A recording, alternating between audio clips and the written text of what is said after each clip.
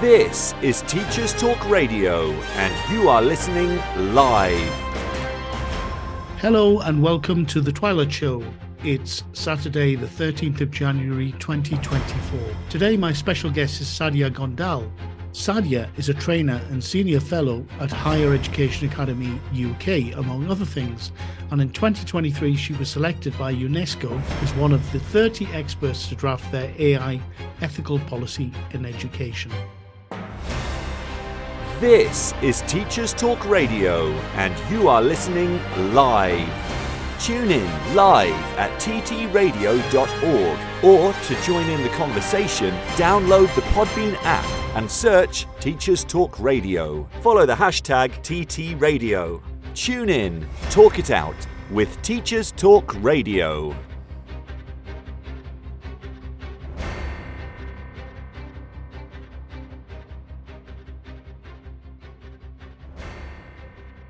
Welcome to the Twilight Show, everyone. I'm Graham Stanley, speaking to you live from Mexico. As I mentioned in the introduction on today's show, I'll be talking to Sadia Gondal about artificial intelligence, and in particular, AI in relation to ethics and education. With over 18 years of experience in the field of education and training, Ms. Sadia Gondal is an essential skills development trainer focusing on interpersonal, professional, and leadership communication.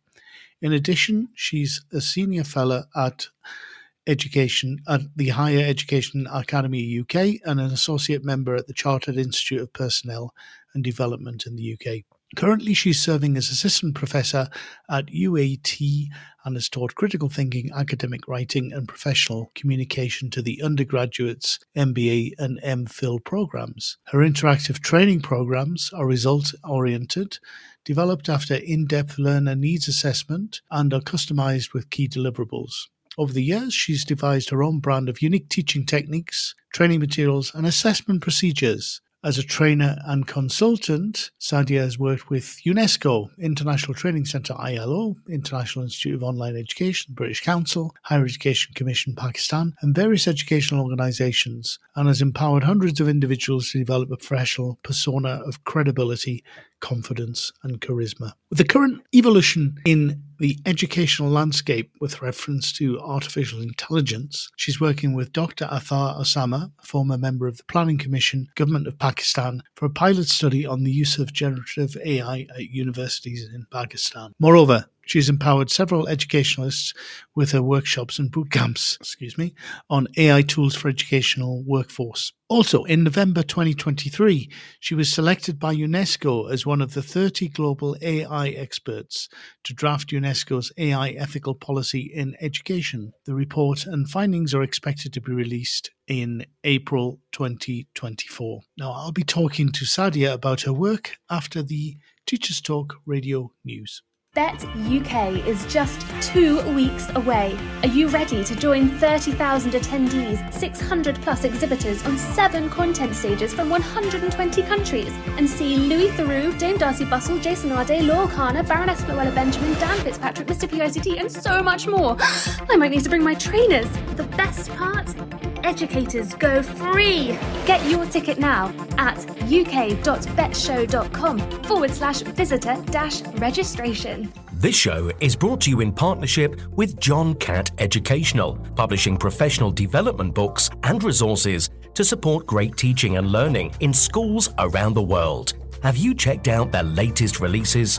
Use the code JCTTR2324 for 20% off your order. Don't miss out. Visit johncattbookshop.com to explore their full range of titles and advance your own professional development today. Happy reading.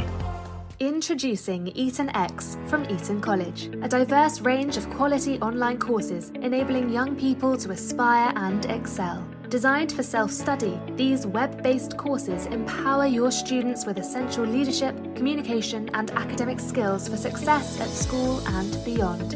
Our Study Skills course sharpens their learning abilities, while the AI Fundamentals course equips them with vital digital know-how in a fast-changing world.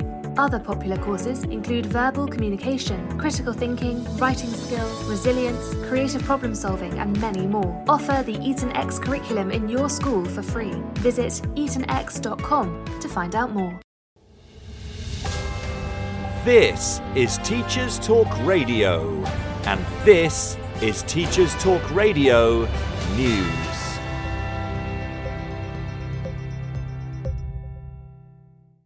Maths is in the news again, according to the BBC News website. This time the story is about the pass rate for GCSE resits in the subject. November results show 22.9% of maths entries were marked at grade 4 or above, down from 24.9% in 2022 and 26.9% in 2019. In contrast, the pass rates for GCSE English resits rose to 40.3%, up from 38% in 2022 and 32.3% in 2019. In England, under 18s must retake the GCSE in English and Maths if they did not achieve a minimum of grade 4. The resits for the recent November series were marked, like the summer 2023 exams, back in line with the pre-pandemic levels. Prior to the exams, some colleges reported they were having to expand class sizes and hire additional exam space to cope with rising numbers of pupils retaking the two subjects. Those sitting the subjects in November are only a subset of the total resitting, as some pupils will not take the tests until the summer. The fall in the maths pass rate comes after government announced plans to replace A-level and T-level qualifications with a new Advanced British Standard, which would include some English and Maths up to the age of 18.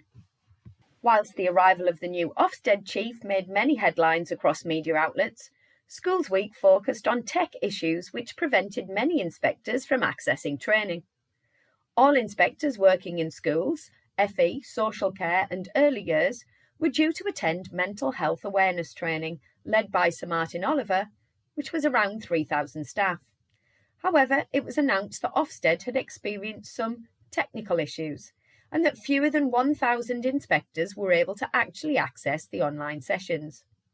Ofsted did say that a recording was available, so those not able to attend would watch it back. Inspections, paused for the start of the new term, will resume on the 22nd of January. They were not paused in early years settings. Attendance is in the news again and looks set to be a key focus for all political parties as a general election approaches.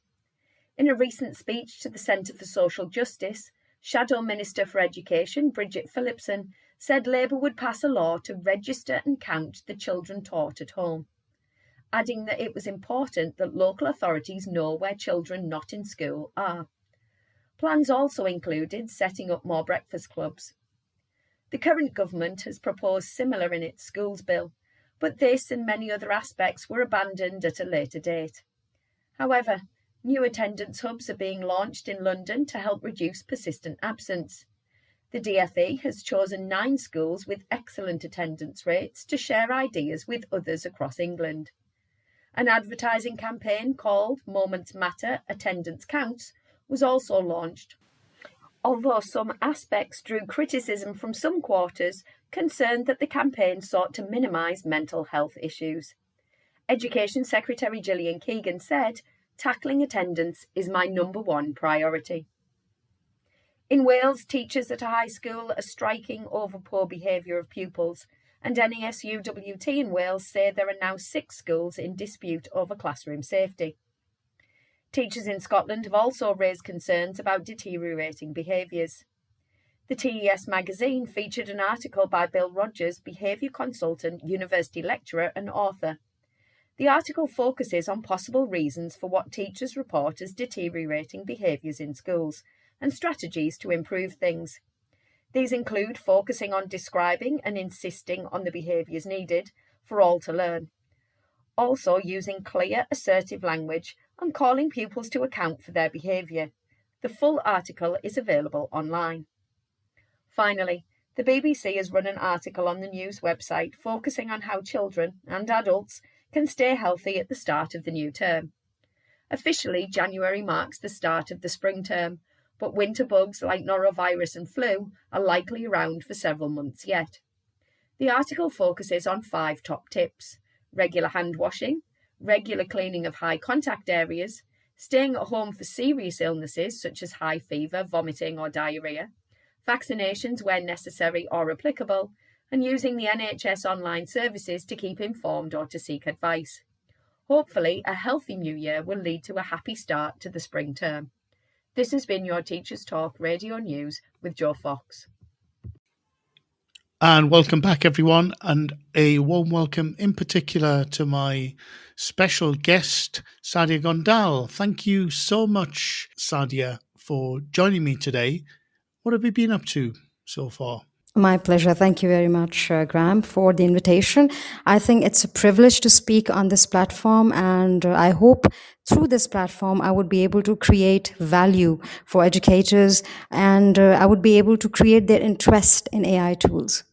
This is what I'm looking forward to. Wonderful. I'm sure that will be the case. So, Sadia, I usually start by asking my guests to talk about how they became teachers, how they became involved in education. So I'd love to hear from you what it was that attracted you to this area.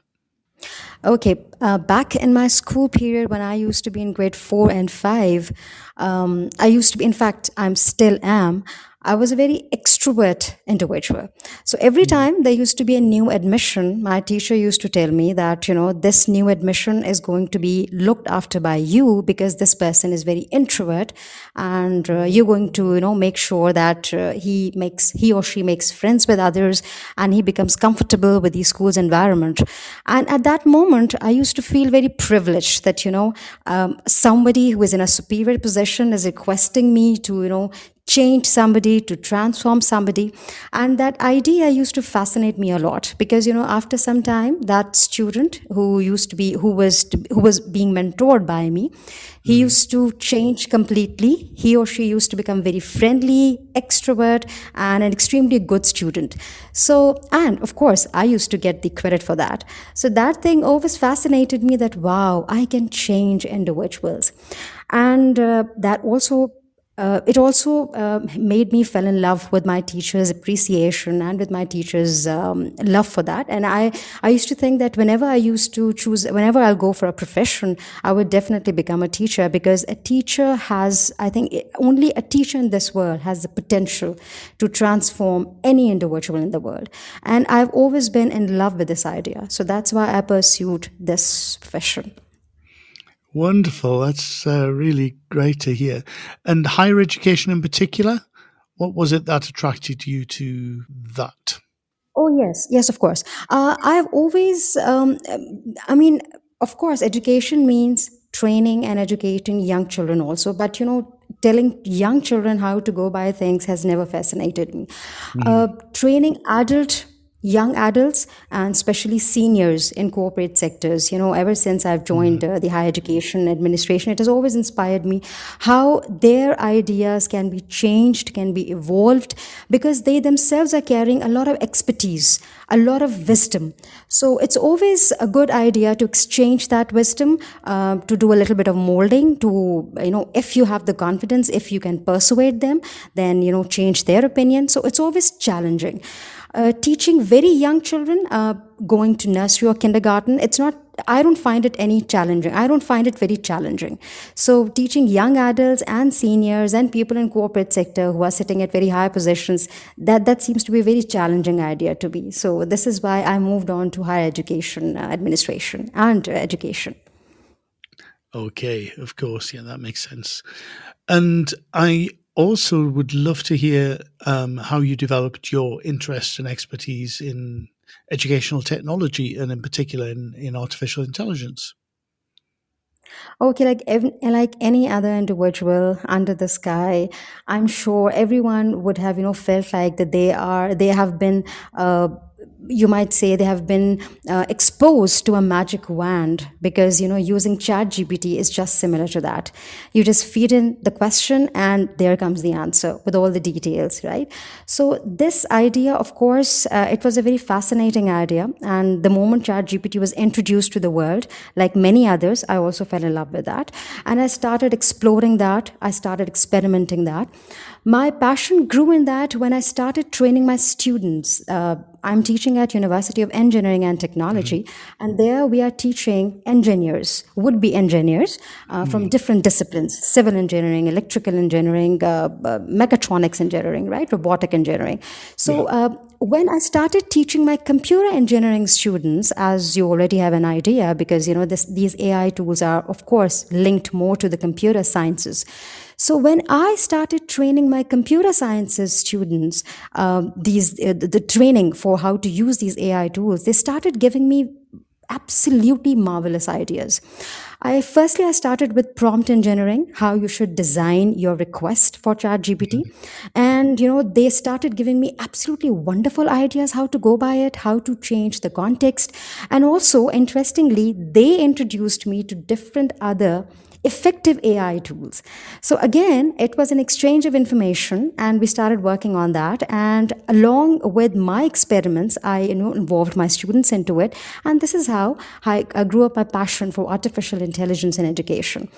Also, here I would like to mention the name of Ethan Mullick. He's an associate professor at the Wharton School, USA. And he became a mentor in that. I started reading his research papers. He has a very inquisitive and curious bent of mind when it comes to artificial intelligence, and he has worked a lot in this area in different perspectives. So this is how my interest grew into it, and I owe all to my students and to Ethan Malik for that. Okay, that's interesting. So before the emergence of ChatGPT and the other generative AI tools, it wasn't something that was particularly of interest to you, is that right? Or were you aware of AI beforehand? Okay, now people considering that AI has it has jumped out of the screen or something like that, or it has fallen down from the sky. It's not like that. We all have been using Alexa. We all have been using Siri, and even if people are not aware of Siri and Alexa, let me just clarify that people are using Google, isn't it, for their search purposes. So ChatGPT is basically an advanced and organized version of Google. That's it. Again, if people think that they are becoming dependent on AI tools, that's incorrect, because in order to get an effective response from any AI tool, you still need to have a command and competence on language as well as the context. Yes, that's one of the most interesting things for me as someone who's involved in language teaching, and in particular language teaching technology, is that these generative AI tools are very much dependent on, as you said before, prompt engineering, the input that you're able to craft in the language to be able to get the results. That's one of the things I think is really interesting about some of the AI art generative tools, such as Midjourney and DALL-E, is that it's sort of turned things around, hasn't it? And Bard as well. And yes. It's turned them into the fact that if you want to create wonderful art or design effects, you need to actually be very good at language to be able to do so with these tools, which is very strange, very interesting. Absolutely right. And so you were talking about how you use these tools with your students. Could you tell us a little bit about how your students and maybe some of the other teachers and yourself are actually using them for? Okay, now ChatGPT and in the same way Bard and Bing, because in Pakistan we cannot have access. We don't have access to Claude. People living in US also have an access to Claude. So basically, there are 4 LLMs currently working: Claude, Bing, Bard, and ChatGPT. There'll be many more advanced versions, but currently people are using these 4 only. Right. So basically, what ChatGPT and these AI tools, they are very efficient, and in doing one thing is that they generate idea for you. So firstly, I told my students that you need to use this tool as an idea generator, because most of us are extremely brilliant individuals, but when it comes to bring out an absolutely wonderful idea, we are sometimes shaky. Sometimes we are doubtful, and sometimes we lack the exact nuance of the language. So what I tell my students is how I have been using this tool in my classes. I teach communication skills and presentation skills and business writing. So whenever what I've started doing is, firstly, I tell them what should be the format of a particular topic. For example, if I'm teaching them email writing, I tell them I tell them that this is how the format should be, right? This is how the structure should be, and this is how much the length of the email should be, right? And then I tell them that there are 4 areas you need to design a better email on. What they do first is they write their email roughly. That is, they make the first draft in a rough form, and then I tell them you need to rewrite, or you need to insert all what you have written on the paper on through you're going to put it back again on ChatGPT, and you're going to ask ChatGPT to make some changes to it. So what they do is what they're doing is they're using ChatGPT for polishing their language, for making their narrative more professional, because this is the area where most of us lack information about, because we know how to use language, but we don't know how to rephrase things for a more professional level. So, and next thing, what they're doing is they're using AI tools for generating their presentation slides. Most of the times, we face this problem that whenever we are designing our presentation slides, aesthetically, they are not that pleasant. So applications like gamma.app, slidesai.com, they help my students to design aesthetically pleasing slides. They write the content themselves, but then these slides are generated in few seconds, and this helps them to undertake much better tasks, or to study other things which are far more important than designing the slides. Because there would come a time, in fact that time has started revealing on us that people have started using these AI tools for designing their presentation slides. They are working on the content which is of course more important than designing the slides.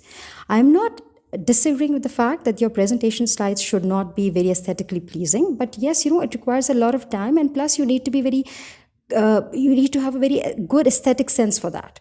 So I think that burden has been taken over from the students, and now they are working on more productive areas rather than just colors and designs and contrasts.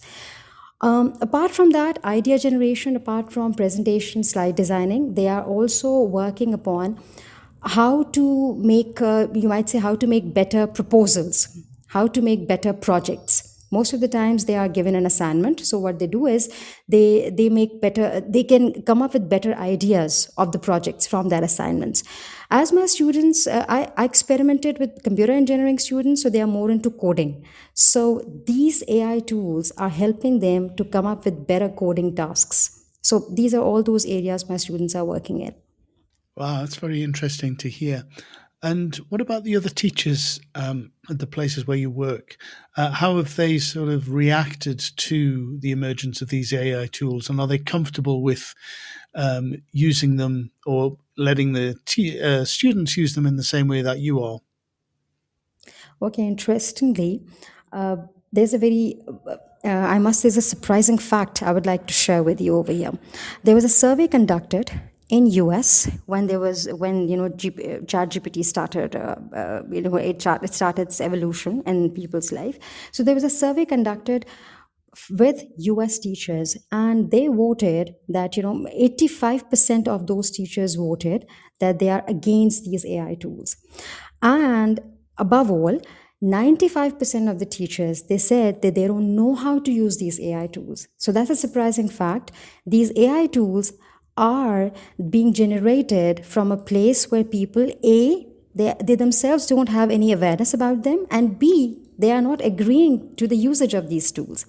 So if US can behave in that manner, if an educator from US can behave in that manner, you can think about how an educator in a less developing country would behave. So same was the case over here.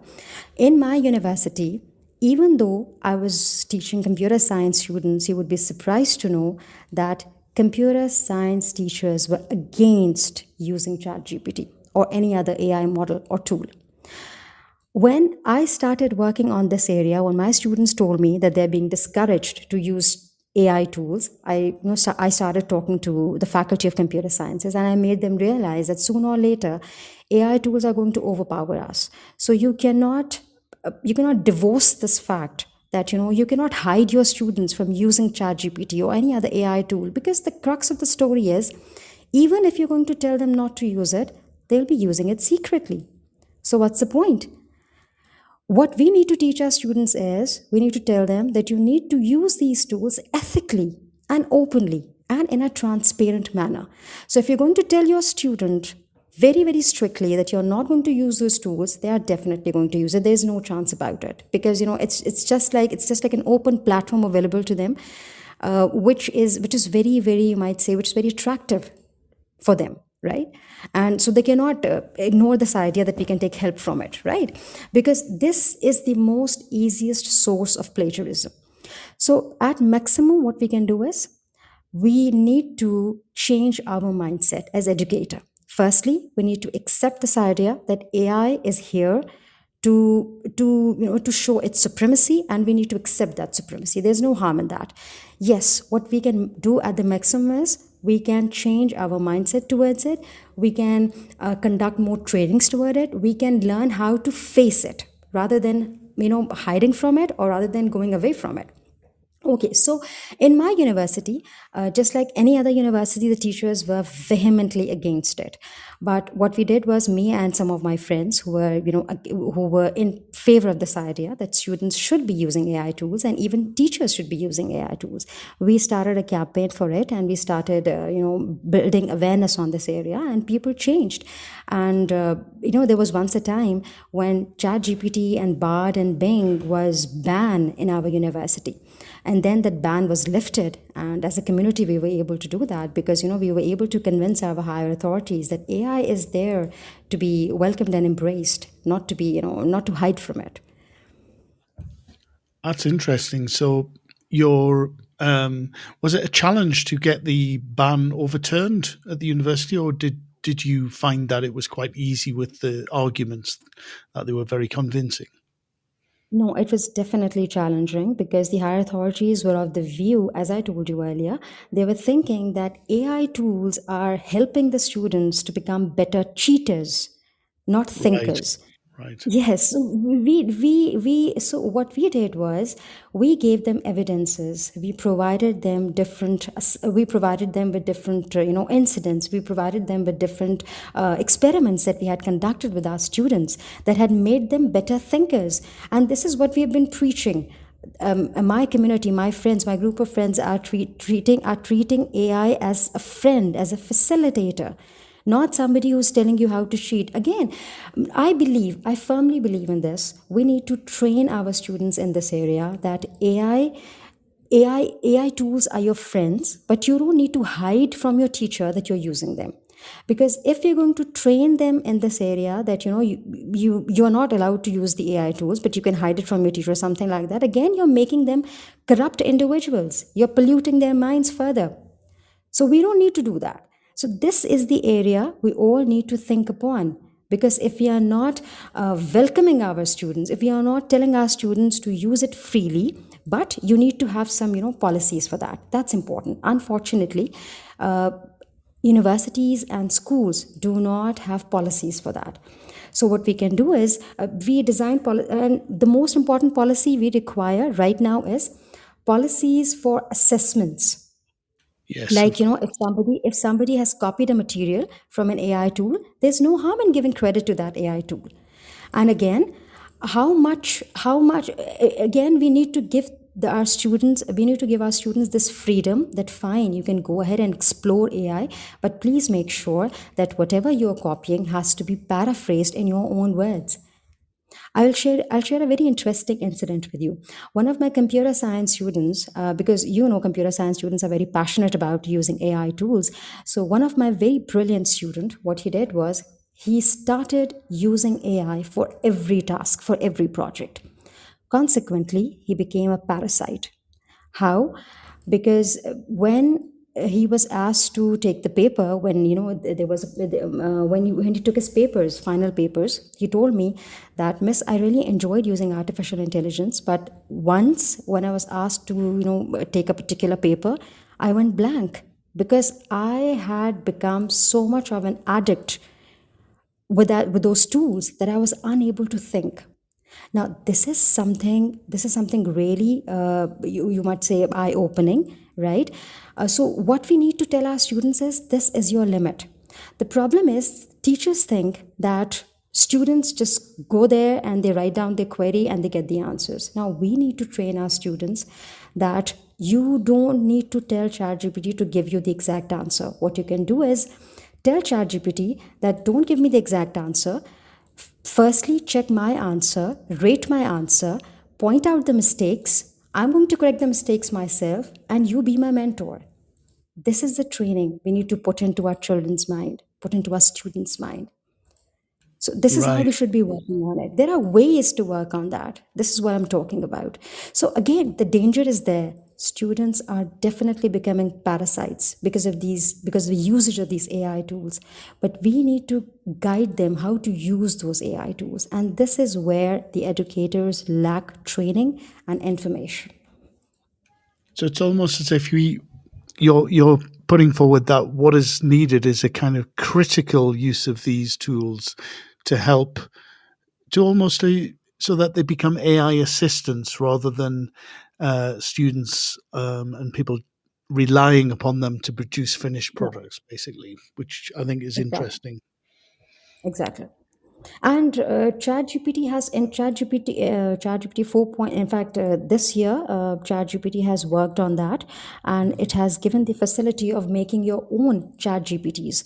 And the plus point of those ChatGPTs, is your personal ChatGPT, is that you can provide your information in it, your required information into it, and you can teach and you can train the students on your personal ChatGPTs. So that's going to be a very helpful. Yeah. But the problem with that experiment is that those chat gpts can only be used if you're using chat gpt pro version, which is Yes. $20 per month. So in US and UK, it might be very easy for any person, for every other person to, grab that opportunity. But here in developing countries, $20 is a big amount, Of unfortunately. course. Of So course. here the educators and the students would be facing a digital divide. And it's Mm. going to be a huge digital divide between the West, between the developed and the developing countries. So this is also we need to look into it. So I think the government and the educators and the policymakers need to work on that. That if we are introducing these kind of applications, they should be free for everyone, or at least there should be a uniform policy, because otherwise there's going to be a huge rift between haves and have-nots in this education field also. That's an interesting point you raise. I think I'm not sure it's going to be possible to stop that from happening to a great extent. Really, is it? The talk, I mean, the talk about this, the amount, the The, dollar amount that you talked about. no, Sorry. the digital divide. I think it'll probably Yes. get to a. They'll. What I think is quite interesting is that at least there is a free version as well. So although you say that the kind of more powerful version that allows you to create your own personalized versions of ChatGPT, um, you need to pay for that. But I think at least Yes. there is a kind of free version that everybody does have access to it, which is a good thing. Yeah, we do have a free version, but the problem with that free version is that it does not provide you that quality information, and also that free version's information is limited till 2021. Right, Right. so Of course. that's the problem with that free version. And Graham, I would also like to share a very painful point over here.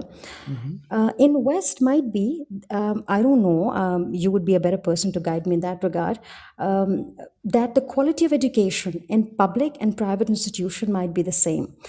But here in Pakistan or in any developing country, students studying in public funded institutions, Hmm. they lack a lot of resources.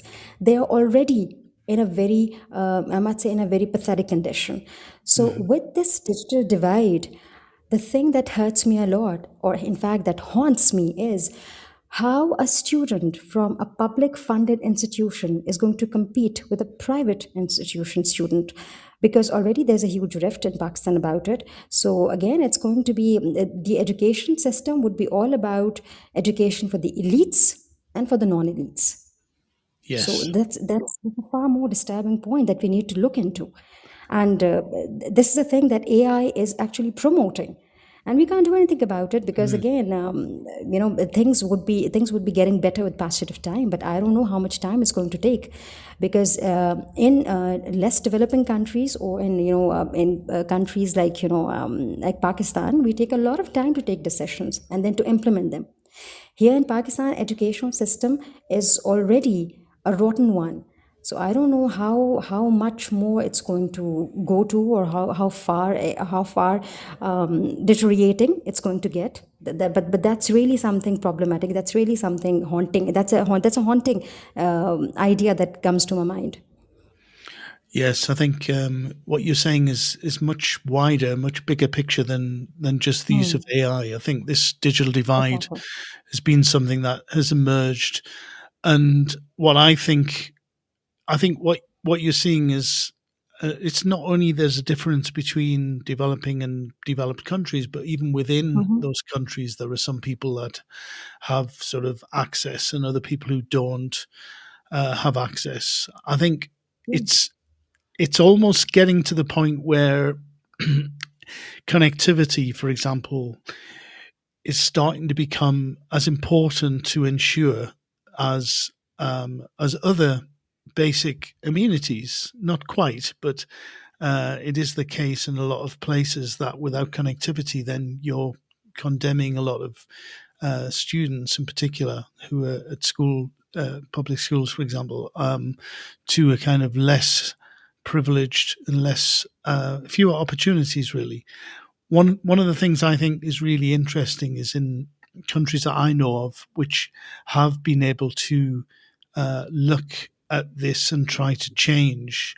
I'm thinking here of Uruguay, which I know very well, Mhm. where you have access to devices given to all students from lower primary upwards, to all students and teachers across the whole country. They have a free access to a free laptop or tablet, and a public internet in all the schools, and they have gone a long way to try and show a way of bridging the digital divide. So I think that's a good model. Obviously, it's just one country that I know, and in most of the other countries, if not all of them, that I'm aware of, at Right. least, there is this sort of division, this digital divide. Yes, Graham, I would endorse this idea, but firstly, what I would like to talk about over here is it's not about the laptops. Mm, Not only about the internet facility also, Graham. mm, The area that we need to look into is, even if we get the laptops and the mobile phones and the internet facility over here in the developing countries is not of that standard. mhm. Here in developed countries, people are using 5G now. And here in developing countries, we are facing electricity Yeah, breakdowns, right? And most of the times, we do not have internet facility at most of the areas, right? So I yeah. think this divide can only be filled if the international community join their hands to uplift these developing countries. I think it can only be filled through their help, because developing countries, they do not have that funds, they do not have that budget to look into these areas. So I think if international community join hands to help us out, that would be a great blessing. Yes, no, I agree. I think a lot needs to be done in that area to provide more sort of equitable access to educational opportunities, really, not only in the internet, but others as well. Sadia, just to bring the conversation back to AI, I think I would love to hear more about your work with UNESCO. And it must have been very exciting that they chose you out of 30 people across the world to contribute to developing the policy on ethical considerations when deploying AI in academic environments. Is that the case? Yes, that's the case. Basically, thank you very much for the compliment, by the way. So what they did was they actually circulated a call for participation, Mm-hmm. and they asked everyone to send their reviews and answers and opinions on specific questions that they have generated. And then they chose the participants based on the quality responses. So I was one of those 30, I must say, fully funded participants who actually went there. So I actually won that scholarship. So what we did over there was we actually talked about policy making in 3 areas: in policy making for educators, policy making for students, and policy making for universities. So, of course, we're still working on that because, we were not able to reach on a consensus because, all these things that I've just discussed with you, they were discussed over there also. One more issue over there was, out of so many issues that we talked about, it was also about ethical might say ethical usage of AI that we need to look into. So there is no such policy for that. So what we can do is, firstly, we need to devise an ethical policy for AI usage in universities, for educators, for students, in all these areas, right? So there should be a consensus on that. And every university, and what we decided over there in that conference was, we decided on this idea that every university and every state has to decide the policy on their own, with their own benefits and with their own motives, because we cannot be assured how much they can be open to the policies that we are going to devise for them. So we generated this idea. We forwarded this solution to them that every university, every state should generate their own ethical principle of using AI tools. And then we also talked about equity for all in education.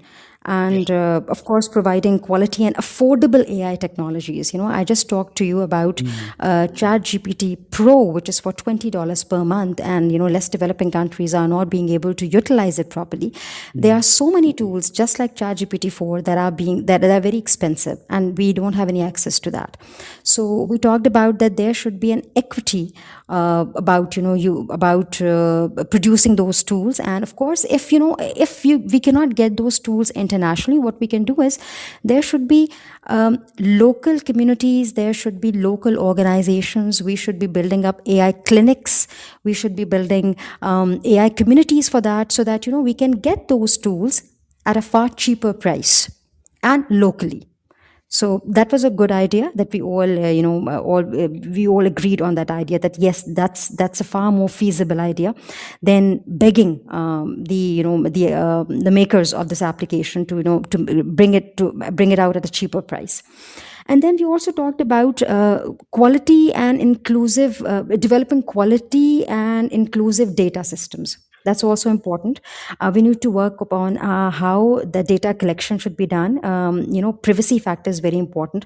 Our data is being fed in all these AI tools, and with our personal information, these AI tools are being polished, right? So we need to work on this area that there should be a policy for that. There should be a consent on this agenda, on this point, that AI tools should not be using our information for that. But again, the problem is every AI tool is a machine learning model. So I personally believe that if that machine learning model is not going to be trained by your responses, who else is going to do that? So I think it's a give and take. If you want to enjoy the privilege of an easy life, right? If you want to enjoy the privilege of, you might say, easy access to all those tools, then I think you need to bargain your personal information for that. And I think everybody should be open to it. If you want to enjoy some perks, you need to give something to the organizer for that, to the maker for that, and there's no harm in that. But a lot of people say that a lot of people are against this idea. And then we also talked about international community supporting this development and adoption of AI solutions, because again, if international community is going to look into these areas, which are especially being suffered by the developing countries, only then we'll be able to propel. Otherwise, we'll be left behind. And one very interesting thing that was discussed over there was that we suggested USA and UK that we know that as developing countries we cannot come up to your expectations, or we cannot beat you. So we actually suggested to them that why don't you make these developing countries your hub of experiments of AI tools. So because, we have a huge population, talk about India, talk about Bangladesh, we have a huge population data. So it would be a good idea if you're going to experiment with these AI tools, and if you're going to give us those beta tools to us, or if you're going to provide these tools to us at an economical rate, so that, we'll be able to give you a better quality assurance. So you can make our countries, these less developing countries, as as places where you can experiment with the quality of these tools, and you would not be requiring any kind of quality assurance department for that. So these are some of the things that we discussed there, and we just added to the policy. That's really interesting. That's an interesting suggestion, actually. How far has that got? Has that been taken on board yet, or is it still in the negotiation phase?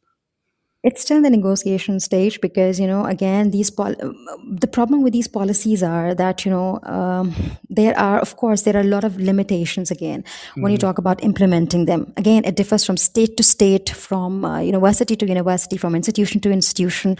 So what we can do at maximum is we can give solutions. But of course, the implementation and, thinking on those areas, it all depends on the bureaucratic side. What bureaucracy thinks, what politicians think, and how people leading your institutions think, how far they are thinking that you need those tools. Because again, even in USA right now, not many people are aware of how to use these AI tools. So they are very much particular about this concern that their personal information is being played upon. So you can't convince them. So again, there are a lot of issues. You have to change the mindset of the people, and it's going to take a lot of time for that. So this is, again, it's in the paper. So let's see when it's going to be implemented. Because again, in policies, we are there just to give solutions and suggestions. And again, it depends upon the country and the state, how far they want to absorb them. Right. And the policy will be out, I think, in April. Is that right? Yes, in April. Great. And so how do you feel, and in particular, how did everybody feel about this idea of, you talked about consent for training these models for ChatGPT and the other AI art generative tools as well. There's a lot of kind of challenges going on at the moment from authors of books, for example. Yes, people have started writing a lot of books. Yes, you're absolutely right. But again, the point is, what I believe is, there would be a time when, again, we would be devising better AI detectors, right? So again, people who are enjoying this privilege of getting their books published, of course, they would be caught, right, sooner or later. So there's nothing to be scared about it, or there's nothing to be, envious about it, because, soon AI detectors would be there, and we'll be able to identify those, you might say, corrupt elements. But I believe that, if people are enjoying this situation, I'm a kind of person who believe in, freedom of people's choice, freedom of people's thought. So I'm a very firm believer of that we should not restrict anybody not to use it. So if they are using it for their benefit, and if they are enjoying something out of it, if they are enjoying this idea that they are designing a book out of it, I think this motivation is enough for them to work on that. Because again, if you want to write a book, you need to, again, design a prompt for that. You'll need to sit back for at least, for example, if you were writing a book in literal manner in the previous days, when ChatGPT was not there, or when AI tools were not there, you used to take months, right? But you can't say that, you are not going to take days right now. Even right now, you're going to take some days to sit back and to understand and to make sure that things are being written in the correct manner. Right? So again, the effort is there, but yes, the time that you used to put in that effort earlier has been reduced, of course. But I think, it's an evolutionary change that we need to embrace. Time and calculator, when we started using calculator, people started thinking that, mathematics is, or calculations would be dead, some or the other. But it's not like that. People still do calculations, right? It's still a very beloved action. It's still a very beloved habit of so many people. So I think if people are enjoying this moment, it's something temporary. It's not permanent. Unfortunately, AI detectors have not been effective up till now. So that's why, students are enjoying doing plagiarism and stuff.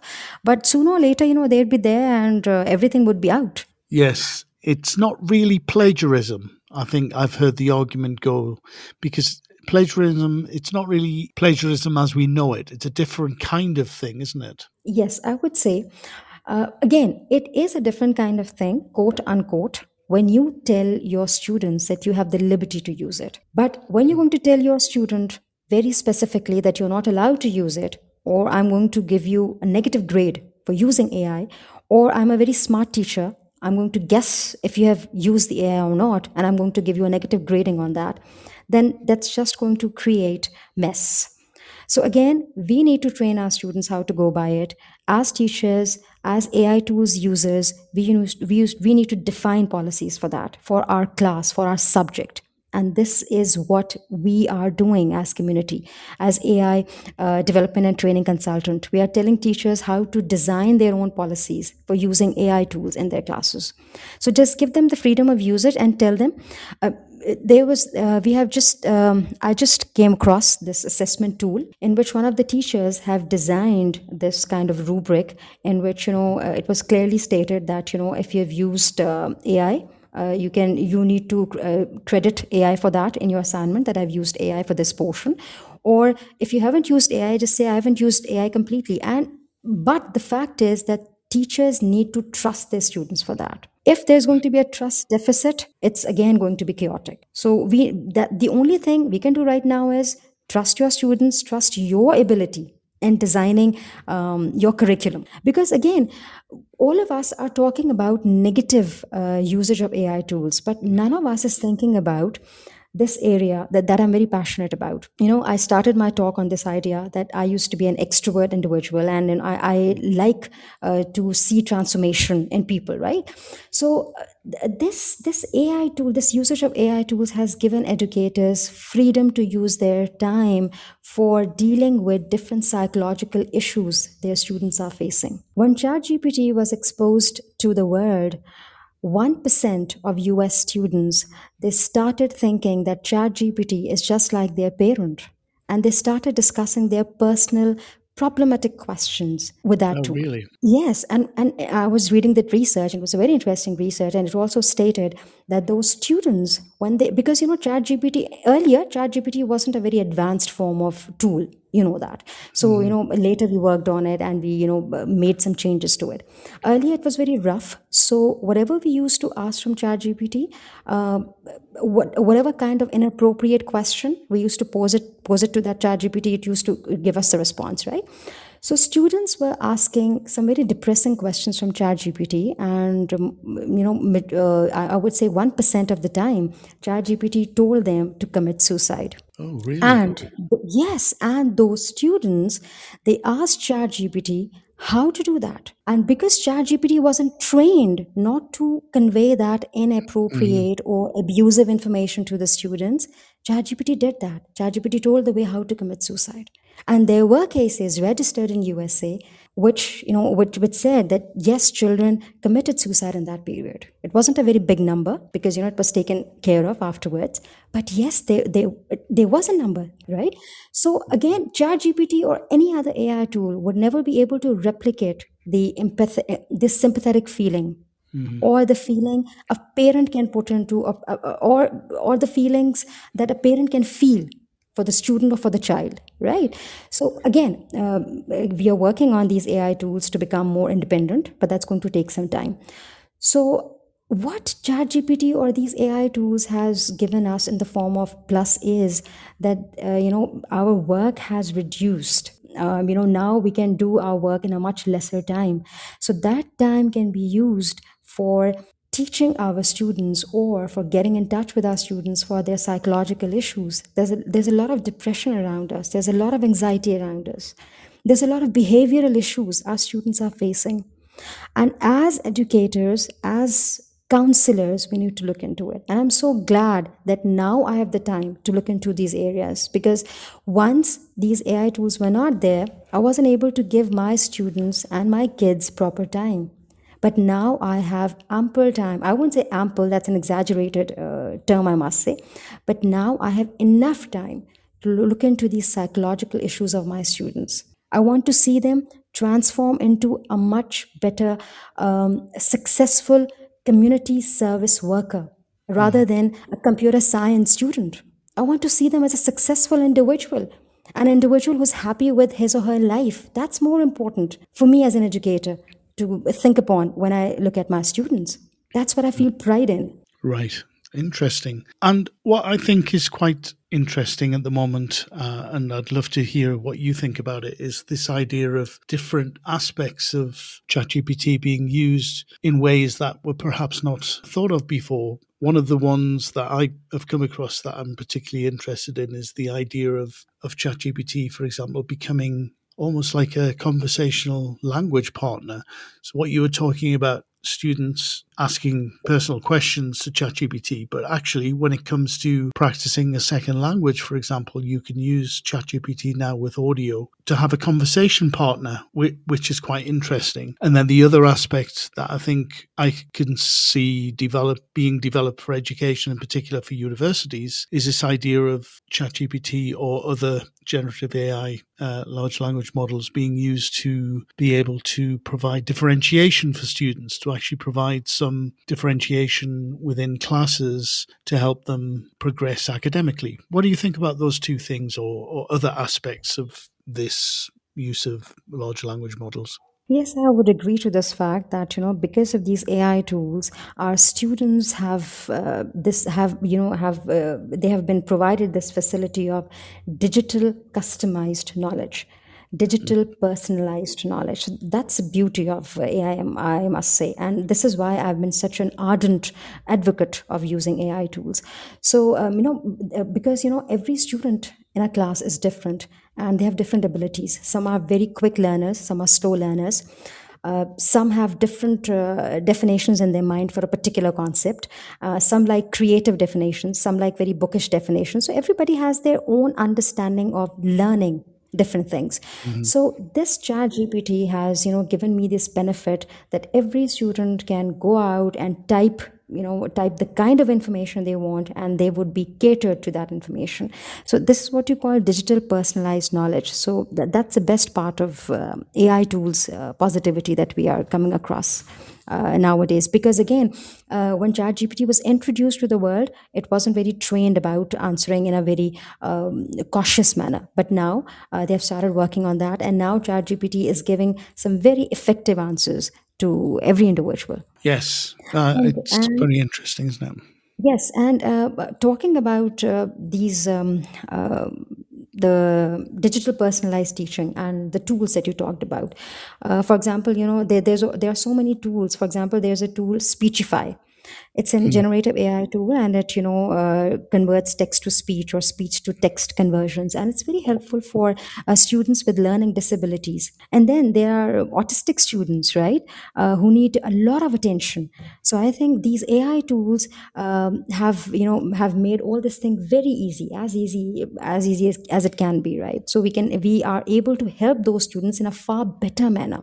And I would also like to share one example with you, which have forced me to fall in love with AI tools. Is earlier when I used to teach my students, because I teach them communication skills and ESP, English for specific purposes, and English for academic purposes. And because most of my students are, as I told you earlier, they are would-be engineers. So the problem I used to face with them was, whenever I used to teach them a topic, for example, paraphrasing or summarizing or any grammar, you might say grammar idea, they used to be very much disinterested in that. Why?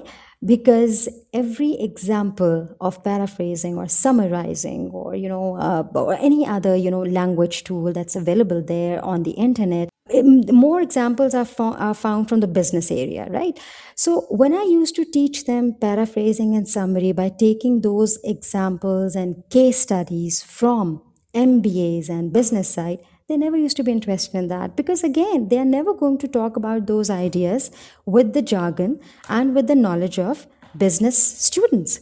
So I always used to face this problem that I never used to, most of the times I was never able to engage them. Now, when ChatGPT was introduced and I had that magic wand, what I used to do was, it's very simple. I take that case study, I put it in ChatGPT, and I tell them that, my students are 18-year-old, 19-year-old chemical engineering students, and I want you to convert this case study into a chemical engineering student case study. And wow and behold, it just gives me the case study, and the beauty of it is, and of course, I add that I want you to put in technical. I want you to put in jargon of chemical engineering student. So it has helped me to engage my students, because when I give them anything that is related to their discipline, they are more interested in that. Of course. So that's another plus of AI tools. Yeah, it can be used in so many different ways by teachers to be able to generate example text, for example, that you've just said, can't it? Which is a real plus and a real time saver for teachers, I think. Absolutely right. And Graham, what I think is, let's forget about this time saving part. The thing that actually motivates me in this area is, students are engaged, right? 90% of the students are engaged, and that's the achievement that we are making in this regard. So, and I love it when students ask me questions, when I post them, when I give them articles, and when I give them paragraphs and passages related to their domain. I can see the spark in their eyes, and that makes me more excited about teaching. Of course. And how do you think this is going to develop, Sadia? What about the future of this? In what ways do you think or hope it's going to develop? Okay, well, because I'm an ardent follower and an ardent advocate of using AI tools, I think the future is bright. But how we see it in the future is, I cannot, claim that it's going to be a very bright future, because, of course, the dangers are associated. Of course, we cannot deny them with these AI tools, and it seems like they are going to overpower us. But what practical things are being done in this area, I can talk about that. UNESCO has just launched a project called Artificial Intelligence and the Futures of Learning. And in this project, they are working upon 3 independent but complementary strands. That is, number 1 is AI and the future of learning. Second is guidance for generative AI in education and research. And the third is AI competency frameworks for teachers and students. So this project is going to take some time, of course, but it's going to address both the short-term and long-term implications of AI in education. So let's see how it unfolds and how much effective is it going to be. But this is what practically it's being done in AI education. And what else do I see in the future? Yes, I see a lot of transformation in AR and VR technology. Metaverse would become the second name for education, and people would be learning through simulations and in virtual classes. Virtual classes would become more common, and people would be able to experience a lot of things that they wouldn't have even thought about. So I think education would become more accessible, more easier. But yes, how economical, that's we need to think about, because when we talk about AR and VR in education, you must know about it that they are the gadgets associated with AR and VR, they're very expensive. So they are not being used in, again, developing countries. Developed countries are using them, but we are still we have just seen the pictures on the internet. We haven't used them still. So there's going to be a lot of transformation in that area. So this is what I'm looking forward to. That's interesting that you mentioned the metaverse and VR in particular. Yes. I'm a fan of VR personally. I have a VR headset and use it, but okay. I play games on it, and I also have started using it to exercise, and I find it fantastic that I can do that whenever I want for a short period of time without having to go out of the house, basically, which is a benefit for me. Okay, but Graham, I suppose one problematic area with these VR gadgets is, when we are teaching them to students, I think everyone ought to have one. So I think that's going to be quite expensive idea. So I don't know whether you use it this way or not. I mean, are you using it with your students? How is your experience? Have you used it with your students? No, and I don't recommend it, and I don't see it as being part of education, which is why I was interested in what you were saying. Well, the first thing is that the headsets are quite uncomfortable. Not only from a point of view of your disorientation after you've worn it, and you're looking at the images, but also it actually hurts your head after a while. And so I don't see it as being something that is sustainable for long periods of time. After about 10, 15, maximum 20 minutes, I need to take a break. So that's the first thing. Oh, And then the other okay. thing is that I am still a strong believer that the best type of learning happens when people get together, and either Human to human. they get together physically in the same space, which for me is still ideal, even though I'm a big fan of online learning, or online learning that takes place that is interesting together as well. And I don't see people putting on these headsets to do that, to be honest, just from the point of view of, as I said before, the longer you wear these headsets, the more uncomfortable it is. It's not sustainable for more than about 20 minutes, which it doesn't lend itself well to education, really. And then the expense, of course, as well. So I definitely not at the moment. If the Okay. technology changes so they become sort of lighter and more hybrid, I think it's possible. But even so, I think it will exclude a lot of people. Okay, and also, right, and also with nanotechnology around and the improvement in nanotechnology nowadays, I think we'll be just landing over to, or we'll be just, using chips or microchips, right? So we won't be using these headsets also. Well, I don't know. The jury's out. I don't know whether that will come before AIs make us redundant. Yes, So absolutely right. what will come first? I don't know. But to go back to what you were saying before, I think augmented reality (AR) is quite interesting. I think that's where, more than virtual reality, which is immersive with the headsets, etc. If that's what you mean by VR, and that's, for me, that's what VR is. But augmented reality, where you kind of have a layer on top of the reality, if you like. You get extra information, which comes either from glasses or whatever you manage to have. I think that has more of a future for education than VR. Yes, and talking about AI and VR, I'm sure most of the people would be going against this idea, but again, it has its own pluses also. Like, for example, AI and VR technology can be very beneficial in practical courses. For example, doctors will be able to experiment with all those patients, in a virtual world, and once they'll be stepping into the real world, they'll be making less damages.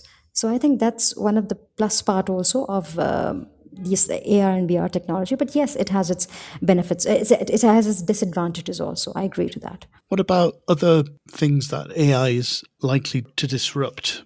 For example, there's a lot of sort of fear of jobs being taken over, like a lot of jobs becoming redundant in the future. How do you feel about that? Do you think that is a realistic fear that people have, or are people becoming scaremongers basically because of it? Okay, let me give you good news, Ram. We are saved. Educators will not be, educators would not be, they would not be leaving their jobs, right? So their jobs are not in danger. So let's be glad about it, and I'm not let's so not be selfish. sure. Yeah, let's not be selfish about others professions also. So let's be realistic about it. Well, the jobs. This is again something, a very funny fear that people are going through, right? Let me Uh, tell you, the jobs that are going to be changed are those that are mechanical jobs. For example, mm, cashier, teller, right? These kind of jobs. Data analyst, not data analyst, sorry, data data entry operator, right? These kind of jobs yeah. in which you just have to enter the data and that's it, right? So these kind of jobs, or personal secretary, because now you'll have your AI again. You'll have a personal assistant in the form of ChatGPT, which can organize your schedules and appointments and stuff. So you would not be Mhm. requiring any secretaries for that. So these kind of jobs are definitely in trouble. But the jobs that still require critical thinking. And I think every job requires that in some or the other manner, because these chat GPTs and these AI tools again are being designed by human beings again. But yes, there is going to be a transformation in the choices of, I must say, professions. For example, data analyst is going to become more common than an MBA, right? And Mhm. or an engineer, I must say. What else? Software engineers would become more in demand. Artificial intelligence analysts, They would become more in demand. Artificial intelligence security providers, cyber analysts. Now, these are the jobs that are going to crop up.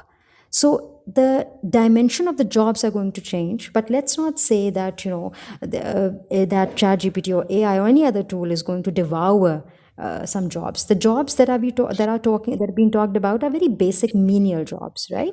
Technical jobs are going to stay there. Yeah, I don't know if you've had any experience of personal experience of people's jobs being replaced by AI. I definitely have. I've heard of the partner of a colleague of mine has mentioned that graphic designers, for example, there were 3 graphic designers that were used by this educational publishing company, and they stopped using them. And instead, they employed a prompt engineer to be able to Again, do the work exactly. of those graphic designers.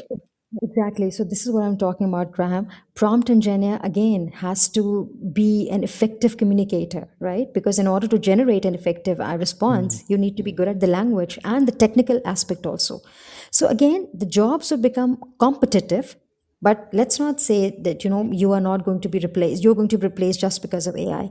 You need to, you might say you need to become more professionally, what I must say, you need to change yourself professionally, or you need to upgrade yourself. That's what's required. Yes. Yes. There's been a lot of talk within the area that I'm most involved in, language education. Is people are worried that because the ability to translate between languages is becoming more and more easier as time goes on, that perhaps there won't be as much of a demand for learning languages, which I think is true. I don't think it'll disappear, but I definitely think that if people have access to instant translation in real time through various devices, etc., I think there'll be less of a demand to learn a language. Yes, that would be, but I think it's going to take a lot of time. It's not going to be a very quick transformation because we are still working on, there are so many nuances we are still working upon when we talk about artificial intelligence tools. So I think it's going to take a very long time still. So right now, I don't see that future coming very quick. So let's see when it takes place. But yes, you're absolutely right. Learning languages is going to become quite archaic, redundant, right? And definitely there's a chance of that. Yeah. I mean, it's funny in the debates that I've seen people have online about this, there's always been a strong argument and said, well, okay, for kind of transactional language communication, that will definitely be the case. If someone needs language to communicate, to go on holiday, for tourism, or for the basics for business, then it's likely that aspect of language learning is likely to disappear. But when it comes down to actually communication between people, if what you want is actually real human communication, then you're never going to be able to replicate that with AI. Exactly, the point is, I was just, I just came across an AI tool that, it's being worked upon. It's one of the tools that, when you wear it, it's kind of an AirPod or something, and they're working on that. So when you wear that, any person who's going to talk in any language, it's going to be translated. I know that is, you're going to hear the language which you're comfortable in. So you'll be able to communicate also. And then again, it'll be able to give you the response. And you'll be able to replicate that response in your own sound, in your own voice, that is. One thing that I see coming up very much clearly is there's going to be less human-to-human interaction. I was just reading recently that ChatGPT, because I just mentioned that ChatGPT has introduced this provision of making your own ChatGPTs. Most of the people are making girlfriend ChatGPTs. So, Oh, really? yes. So I used to talk about in a very ridiculous manner. I'm sorry, I must say to my students that there would be a time when you would be marrying robots, right? You wouldn't be marrying a normal human being because you won't be comfortable with normal human beings' communication, and they used to laugh off at it. But now I'm seeing that coming. Because these girlfriend ChatGPTs, with this emergence of girlfriend ChatGPTs, we would have wife ChatGPTs. So again, there would be no need of any human companionship. Right. So I see that coming very, very quickly. Well, funnily enough, I don't know if you've come across this book. If you haven't, I really recommend it. It's it was published in 2021, so it predates this sort of explosion in generative AI, but it's called 12 Bytes, and it's by a UK author called Jeanette Winterson. And it's all about the 12 essays that she's written looking at artificial intelligence, robotics, etc., and in particular drawing attention to the worrying aspect that it's very male dominated. You were talking about girlfriends, for example, not boyfriends. Yes. And she actually has examples of that happening. And I think, if I remember rightly, there's a case in Japan where a man actually went and married a kind of artificial human, and that went ahead, I think. So it's already happening. What you said is going to happen has already happened. I recommend that book because it's a real eye-opener. It's interesting from the point of view of also how the role of women in computer engineering and computer development, robotics, and artificial intelligence has been sidelined as well. So I think you might find some interesting material there that you can use with your students. Right. And the funny thing that I find out of this whole conversation is that females have always been taken as a glamorous object, right? I'm sorry, I'm using very harsh term for that. Females have always been objectified. So when I was talking to my students, again, I mentioned them, even when you're going to have female robots, it's important that they should look attractive, pleasing to the eyes. So that would be more competitive again, who has got far more pleasing, who has far more beautiful female robot. So one more thing that I would like to add over here is I think the role of females would remain as objectification. I think that would not change. I don't know. I'm crossing my fingers for that. I hope that changes also. But yes, and this problem of racism and biasness in AI tools. It used to be there earlier, but now they've started working on that. So now when you type anything related to racism or, because earlier I was reading a research and it stated that when you used to ask ChatGPT, who is a better doctor, a male or a female, right? And it used to tell you a male doctor is much better. And this was because of biasness again, right? Yeah. And again, a very popular example of racism was when you type, whites are better than blacks, yes or no? It says yes. So, really? these kind of racism and biasness issues were there, but they're being taken care of now, and they're working on those areas. Yeah, so now these AI tools don't provide you with these kind of answers. Yeah, I think there's still bias, there's still stereotyping that goes on, but it's definitely something that I see they've worked upon and they're making changes, which is a good thing. One of the essays in that book I mentioned by Jeanette Winterson is all about the kind of bias that exists within systems like that.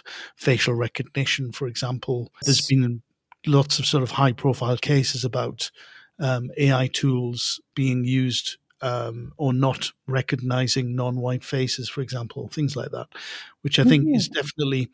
I think it's interesting that these have been identified because that allows changes to be made. First of all, it has to be the case that these things have been identified. With generative AI art as well, there's been a lot of. I'm quite interested in some of the and follow some of the groups online that show that kind of thing. And the stereotyping is quite interesting. There's a lot of people who've put in, for example, to try and get images about particular nationalities, or not nationalities, rather a typical scene in a particular country.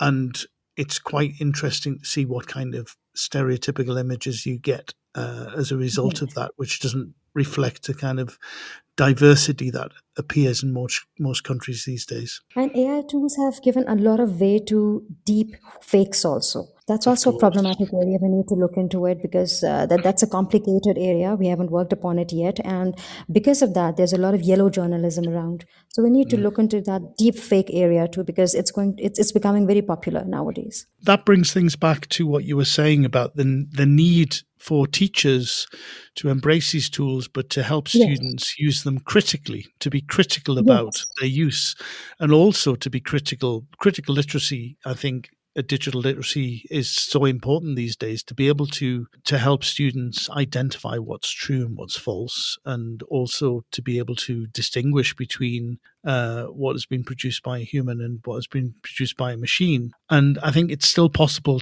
to do that, even though you were saying before that the plagiarism checkers, these AI detectors, don't work very well.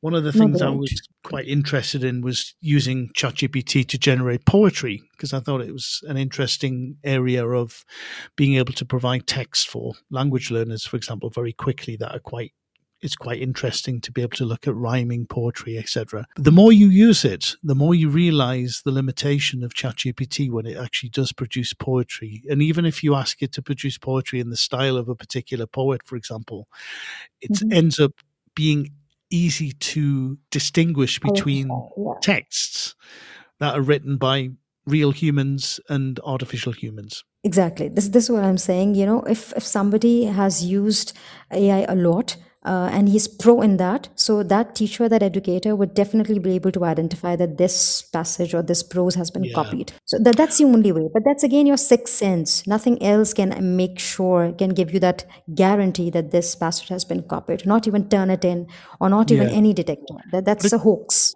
It's not so much sixth sense. I think it's just being exposed to examples, at least at the moment. I'm sure that will change in the future. But for example, I went to a conference earlier in the year where, in a workshop about the use of AI tools, we were given example text and asked to identify which was written by the tutor, the presenter, and which was written by ChatGPT. And we found it difficult to do so. And then later in the year, in September or October, I think, I was at another conference where someone did the same exercise. And it was very, very easy to spot the difference. Very easy. Because you have gone through a lot of different examples by then, isn't it? Yeah, because there are certain traits that ChatGPT always produces when it comes to generating text. So you can kind of start identifying them. Yes, and also earlier when, there were no policies for copying and plagiarizing stuff, and when you were giving free hand to the students to go to ChatGPT and discuss things, I was receiving assignments as it is, like, sorry, I'm an AI generated tool, I cannot give you the answer, but I'll try my best. So the students weren't even editing it. Yes, this has been so this was one way I was able to identify, but that's students have become more smart now. So they interestingly, my students were telling me ways how to beat plagiarism, AI plagiarism. So they have become so smart now. Yes. So they were giving me the ideas how to go by it. Yeah. So this is how you learn, actually. This is how we exchange information. It's funny. I've just completed some exercises for a book that hopefully will be published later this year or early next year. And one of the exercises was looking at trying to create text that would you could distinguish were AIs, to try out these tools. And unfortunately, I wrote some texts and then I generated some texts with ChatGPT to use examples in this exercise. And the AI detectors couldn't distinguish that the texts I wrote were created by a human, which I think was a bit worrying, because you can imagine a situation where a student actually writes a text and then a teacher accuses them of using generative AI to produce the text, and that would be very frustrating for the student. Yes, there were so many cases like this earlier, and now educators have become more welcoming towards this idea that yes, AI detectors finally don't work. Up till now, to date, they don't work. In the future, might be because of the learning that we are going to provide them. But currently, none of the AI detectors are efficient enough to do that. But it's good to see that educators are changing their mindset towards it. Because most of the students, they became really depressed, and they became patients because of this idea that they are being accused of plagiarism and cheating, although they were brilliant students. Of course. So listen, Sadia, we're coming to the end of an hour and a half. I feel I could talk to you for hours and hours about this, and we would still have lots to talk about. I'm feeling so bad about it. But we're going to have to bring things to a close, I'd just like to thank you so much for joining me. I really enjoyed talking and hearing about your experience. My pleasure. And I look forward to seeing the policy guidelines that UNESCO are going to bring out in April that you've been working on. That's sounds like a very useful, much needed document. Right. And what I'll be doing is I'll be sharing with you different kind of, rubrics and assessments also that, that will help you to get a more clearer picture of how, student or teachers are using AI in their generative assessments or, any kind of assessment that they are doing. So I'll be sharing those documents also with you. Fantastic. So it just remains to say thank you very, very much. And I'd love to speak to you again sometime in the future when things have moved on and we can revisit this talk maybe. For sure. My pleasure. Anytime. Excellent. Thanks very much, Sadia. Thank you very much once again. And see you in the future. Take care. Stay blessed. And thank you once again for giving me this opportunity to talk to you and talk to all the educators worldwide. Thank you very much once again. A pleasure. Thank you. Bet UK is just 2 weeks away. Are you ready to join 30,000 attendees, 600 plus exhibitors on 7 content stages from 120 countries and see Louis Theroux, Dame Darcy Bustle, Jason Arde, Laurel Carner, Baroness Llewellyn Benjamin, Dan Fitzpatrick, Mr. PICT and so much more? I might need to bring my trainers. The best part? Educators go free. Get your ticket now at uk.betshow.com/visitor-registration. This show is brought to you in partnership with John Catt Educational, publishing professional development books and resources to support great teaching and learning in schools around the world. Have you checked out their latest releases? Use the code JCTTR2324 for 20% off your order. Don't miss out. Visit johncattbookshop.com to explore their full range of titles and advance your own professional development today. Happy reading. Introducing Eton X from Eton College, a diverse range of quality online courses enabling young people to aspire and excel. Designed for self-study, these web-based courses empower your students with essential leadership, communication, and academic skills for success at school and beyond.